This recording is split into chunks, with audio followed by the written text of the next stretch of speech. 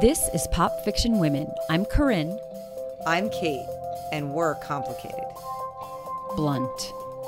Total boss. But sometimes a mess. Opinionated. But never boring. And in this podcast, we're discussing the complicated women of the best books, TV, and movies. Along with the complicated women behind the scenes. Warning, lots of spoilers ahead. So come back when you're done. Hurry up, it's starting. The Queen's Gambit. So many people. I know this has happened for you, but it just keeps happening for me every day. Someone's like, are you watching it? Are you watching it? Are you watching it? I know, right? Exactly. So this teaser episode is almost a response. Yes, we're watching it. Yes, we're going to cover it. It's on our radar. It is. We are on it. Just covering episode 1. Well, we wanted to be sure that we were into it, and we were. We did have some hesitation because there is no female creator behind the scenes of this one. Right. But it seemed to be such a strong protagonist that so many of our women friends were relating to or intrigued by and wanted us to know about. I mean, that doesn't happen a lot, that people are reaching out like the way they are for this one. So we got to break the rules, or at least figure out how to make it work for us. And that's what we're doing. So the episode opens. We are told that it's Paris in 1967. And we see this younger woman washing down 2 pills with vodka and leaving someone in her bed. Although it is very unclear who or what is in her bed. It kind of looks like a child. It's very strange. I Right? don't know who's in her bed. No. I mean, she's just fished herself out of the bathtub. I guess she passed out or fell asleep. Yeah, and then she's running around. She's clearly late for something. And Maybe I thought it was a child because there was clearly someone knocking, like pounding on the door, and that we see her running through the hallway and we get there and she sits down. She apologizes for being late. She sits down, stares into her opponent's eyes, and we go to immediate flashback.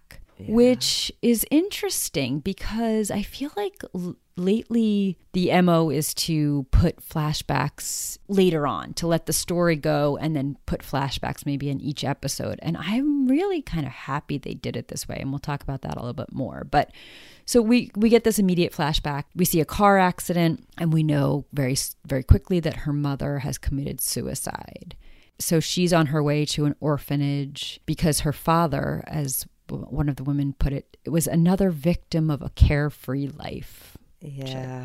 Which I was like, ugh, yeah. Uh-huh. Well, how about even when she gets at the scene of the crime, the police say, oh, there's not a scratch on her. Like, she's like a miracle. And the other guy's like, I doubt she'll see it that way. So it's also, you think, how did she just gets out without a scratch on her? So she's destined for something, I think. Well, for chess greatness, I think, but I don't think that's giving anything away. Not giving anything away, yeah. We also see, and I was going to say maybe it's because she's a Scorpio, because we see on her papers as the head of the orphanage is looking, she was born November 2nd, 1948. So that makes her a Scorpio. Mm-hmm. And then she arrives at the orphanage and she's introduced to 2 people, Mr. Ferguson and then Miss Lonsdale, who says she teaches etiquette to the girls. Where in the hell does Miss Lonsdale go? I don't know. Do we see her for the whole rest of the episode? I don't think so. I was like, what happened? I found her to be such an intriguing character. She's the one who said that great line I loved about another victim of a carefree life. That's what. Yeah, and then she's gone. And then and then Mr. Ferguson, he is whisked away very quickly by Jolene's foul mouth. So he kind of runs away right as soon as he meets Beth. And I was a little suspect, given that this is Kentucky in 1958, I was a little suspect of how effortlessly integrated that Jolene and Mr. Ferguson, 2 African-American Black characters, were. But instead of just kind of being a typical Northerner who's like, isn't the South all racist and horrible? I did a little research, and it seems that Kentucky has a very complicated history with civil rights. So they are one of the 4 border states that during the Civil War refused to abolish slavery, but also wouldn't leave the Union and did not side with the South. Oh. Yeah, and they were the last state in the South to introduce racially segregated schools and one of the first to break down racial barriers in higher education. So it's enough for me to believe that this could have happened. These are just two people that are being treated as human beings, and that this could have happened. Yeah, and definitely are. And Jolene has a major role. I mean, she's her buddy, her confidant, But I wonder if that's why they chose Kentucky, but then I wonder why the South, why the 50s? I have so many questions, and that's a great thing. Not questions that made me unsure about wanting to go forward. These were questions that I'm like, what's going on here? And how is this going to be part of the story? And why did they make, because as a writer, you have to make all of these choices. The chessboard on the ceiling. I thought that imagery to me was very cool. It's one thing to say I see the board in my mind, and another for me to see it. It's like it comes to life, these huge figures. It leads to one of my favorite moments in the whole episode, which is when she's with this cranky janitor, man, and he's just never cracks a smile or never flinches. And it's such a wonderful moment when she says, "So does this mean I'm good now?" And he says, "You're astounding." And he just smiles. That. Yes. That was one of my favorite parts. That was amazing. After she's beaten him several times now. Yes. What else did you? Well, I think just the addiction element here, like just the fact that they were giving her, at first when they get online, I mean, it's very early on when, she's giving, gets her hair cut and gets dressed. And then it's like, and then there's just one more stop. And you get online and they're just like handing out like what appears to be like candy, except, they're vitamins. Yeah. And, that whole storyline to me just is, first of all, it's crazy. Yes. I mean, I assume that did happen, at that time at orphanages. And at a certain point in the episode, Jolene says, well, the state cracked down on them. So, they got busted, if you will. But I mean, they're giving tranquilizers to kids. Although I loved what she said to her. The first thing she said to her was, hold the green one, because otherwise it'll, they wanted to make the kids subdued all day and then just go to sleep. And she's like, it's going to run out just when you want it to kick in. So hold on to that one. I liked that. Jolene knows exactly. And then, of course, she doesn't listen to her at first, but she's like wobbling around. But then when they stop giving it to her, and you see what the withdrawal, and Jolene's like, basically like, oh no, like what's going on here? Because we also have seen she's not taking them the way everyone else is, and she's not even taking them the way Jolene said, just take them at night. Sometimes she's holding them back. She's taking multiple at a time. Yeah, exactly. And you from the very opening shot that we discussed when she's an adult, that once she gets herself out of the bathtub and is trying to race down to this chess match, the one thing she's looking for is her little green pills. So you now see where this all started. And it seems, I took it as she almost, like she can't play without them. Is that, you know what I mean? Like she gets those visions on the ceiling after she takes them. And the more she takes them. Yeah. And that's what Jolene hands her right before she's going over to play at the high school. And she finds her a couple and is like, here, she's sort of an enabler there, but she was trying to help her out. Yes. But because this is a big moment for her, and to have just had having them taken away from her at that time it would have sucked. So I did kind of So I get why that. it would calm her down in order to help her play, but I also would think it would, I don't know, to me, I mean, I don't know, I'd have to take tranquilizers, but I would think that it might like mellow you out too much, but I guess it's what helps sort of quiet your brain. I had imagined it like, I know they called it tranquilizer. I don't know drugs at all. So but I had imagined it more like a Ritalin or an Adderall where she's super focused. Yeah. So I guess. I mean, that seems to be the effect it has on her. it does. Yeah. Yes. So maybe that's just, what they call it. But I don't know. I've never taken Ritalin or Adderall. But even when she took the green tablet at first, before she Right. listened Oh, to that's Jolene right. and She took it was at kind night, of like made her all woozy. woozy Yes. and stuff. She put her hand on that hot heater. Right. But Yeah. either way, it seems to have the effect on her of helping her play chess, which of course is why this is going to become addictive to her, because if she thinks she needs that, then Yeah. that, to me, that storyline, that what leads to the ending, which I just thought, I love the ending. What did you love? I just thought I just love the way it was shot, the music that's playing in the background that's going along with the movie that's playing, and then just like how I just thought it was so cinematic, and like she just stands there at the end holding the jar, like, and then it just smashes, and she just like douche, and like, Oh, that falls part. over, Yeah, like, yeah. everyone watching her, like, that to me was just, I was like, holy shit, like, it was like such a climax. Yes, when the jar fell and smashed, and then she just went sideways. Yeah, that was very intense. Yeah, I thought that was really, really cool how they did that. I did think the portrayal of her addict mind was really both accurate and fascinating. But it is hard for me to isolate. I know that it is something that's helping her play chess, or at least she believes that it is. But you wonder like what brings her to the addiction, because it's not really, it doesn't seem that it's just, I want it to make me play better. It does seem to be some sort of dependency, right? Like something she needs. So, and she's got, I think brilliantly, the story does this, put so many things in the pot at the same time, right? Is it her dad's abandonment, her mother's suicide?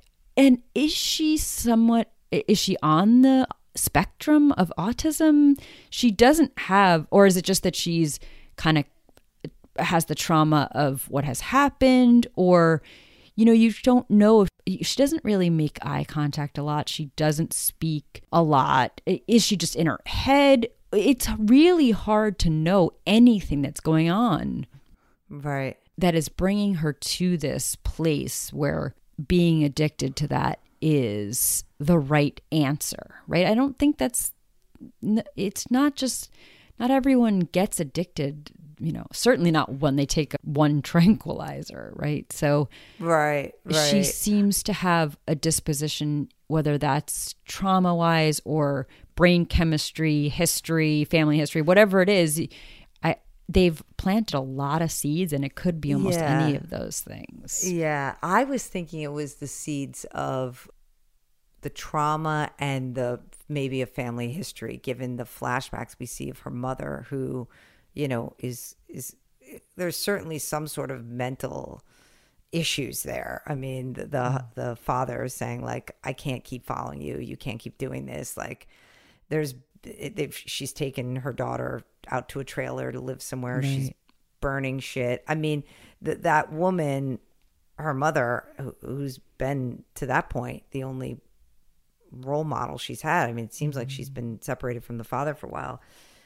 Is certainly an unstable person. So, I mean, I didn't know if it was there's sort of a family history of mental issues. I was thinking that, and the trauma. I mean, and then you're a 9-year-old and they're just handing you what appear to be somewhat addictive pills. Well, although it doesn't seem to be affecting anyone else. Oh, no. Well, Jolene says we're going to have some jumpy kids around here.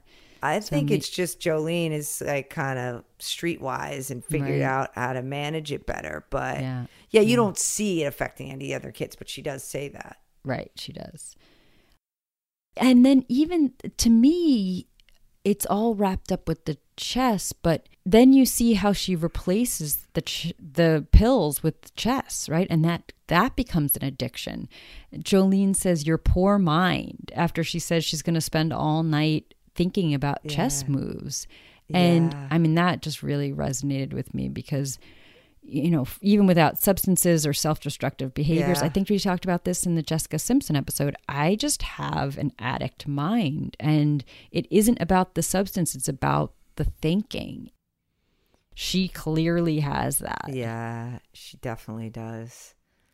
And you're right. The chess then becomes that. Yeah. What she's addicted to. Did you think at any point, I don't know, maybe this was just me, but I kept waiting for there to be something sort of bad or about one of these characters, like with Mrs. Deerdorf. That's her name, right? The woman who runs the orphanage. Like, I mean, I understand they're giving kids tranquilizers. That's not good. But other than that, I mean, I was waiting for like, you know, she seems very nice. She seems to want to help her, but her voice is so saccharine sweet, you know, that you're like, oh, what's she really going to do here? She's probably bullshit. But so far, like, she's not, or even Schneebel for Schneibel. I mean, he's not the friendliest, and he's just like the custodian down in the basement drinking whiskey. I'm like, oh God, this is going to end badly. Like, you know, I kept waiting for like somebody to do something, you know, I don't know, I want to say like abuse or, but it's not, right? Like, why am I looking for the dark side?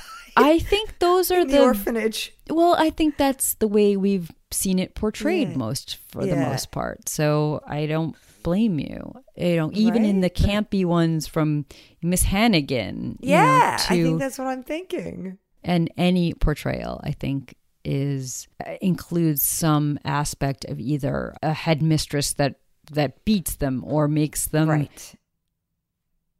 you know, unreasonable work, and then or abuse because no one's really being supervised. I think the addiction is that, right? The fact that it is that they're allowed to have these and abuse them the way she does because no one's really watching, and also that she's playing chess in a basement. Now I know nothing seems to happen to her, at least not in this first episode, but she's clearly not being supervised.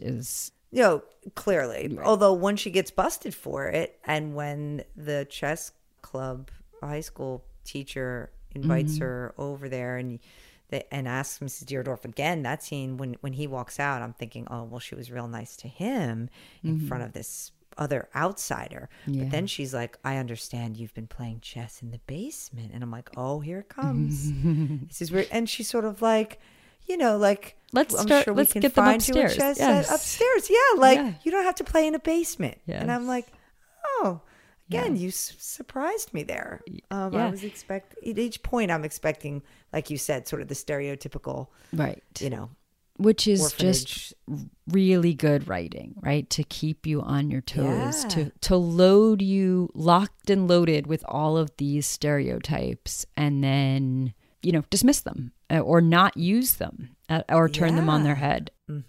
That was also such a kind of compelling aspect to this. I also like the scene where after she beats all the kids in the high school and then she comes back and I guess she won maybe a box of chocolates for winning. I don't know, but she's downstairs, chocolate all over her lips, telling Mr. Schneebel, like, basically how she kicked all their asses. Like, it's her first sort of moment of like, basically bragging, but in an awesome way. She's like, please. And then I took him in 2 moves. And then this one, as she just got like chocolate streaming down her face. Yeah. And it was such a reminder that she's 9 years old, right? Exactly. Like she eats chocolate with complete abandon and doesn't care that it's all over her face. And that's what happens somehow with 9-year-olds. And and that you're genuinely excited when you like win something, like kick somebody's butt. I liked that. Yes, that was good. I did like that, and it was right. Did the duty of also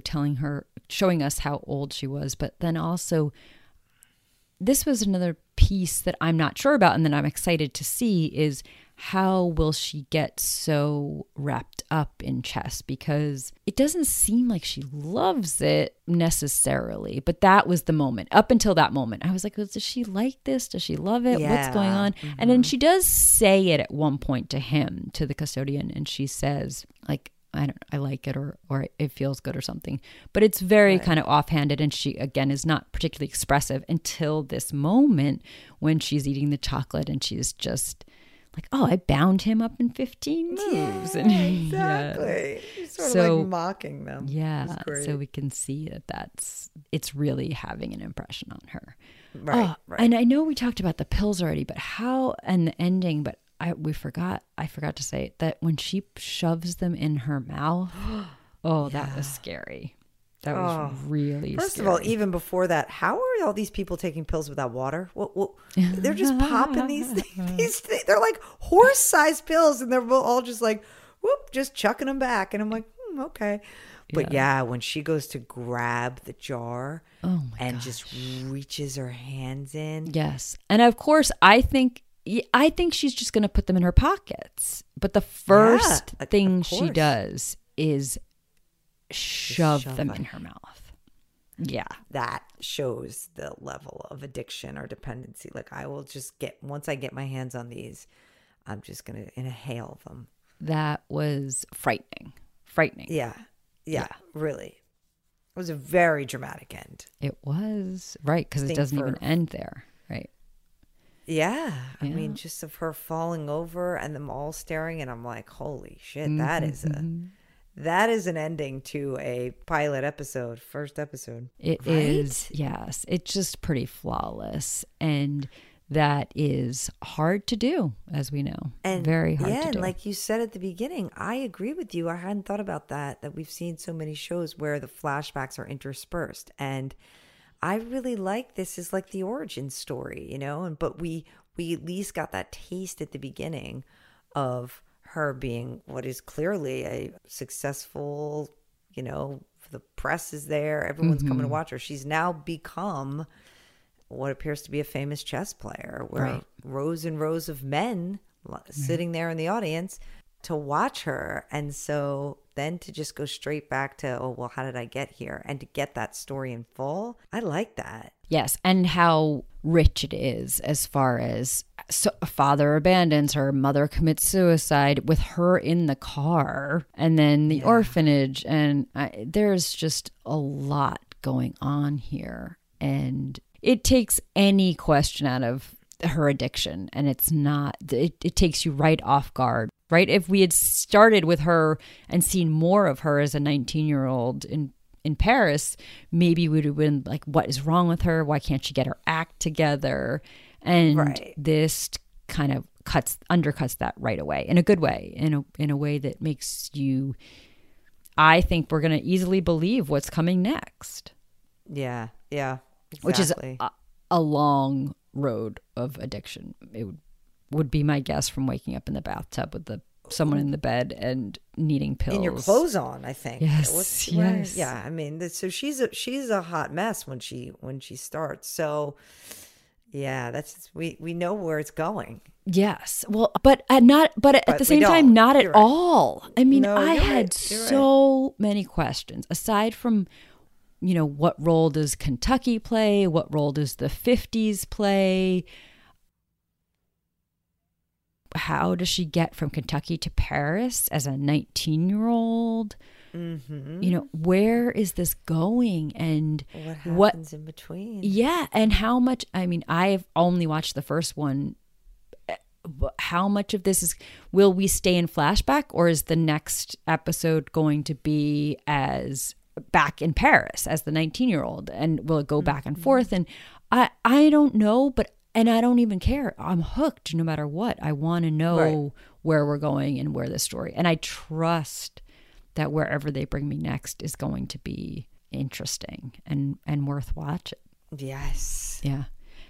And something I know just from the concept of the show that is coming is this idea that she's in this man's world, and that chess is mostly full of men, but that she's obviously dominating it. And we already get to see that a little bit, right? Because it's the male custodian that teaches her.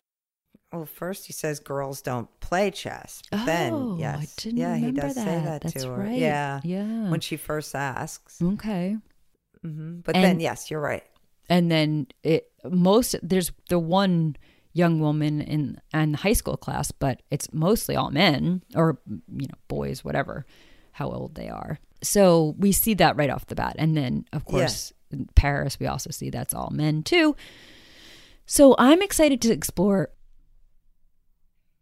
that aspect of it and see where that's going to go. I know that we've talked about it a few times, this idea of masculinity, not relating to gender or, you know, anything having to do with actual men, but the masculine, and how we've talked about it in relation to the law and were we drawn to the law because we had these masculine qualities, and have these qualities become stronger because of the male-dominated fields we've worked in. I'm interested to see where she falls on that.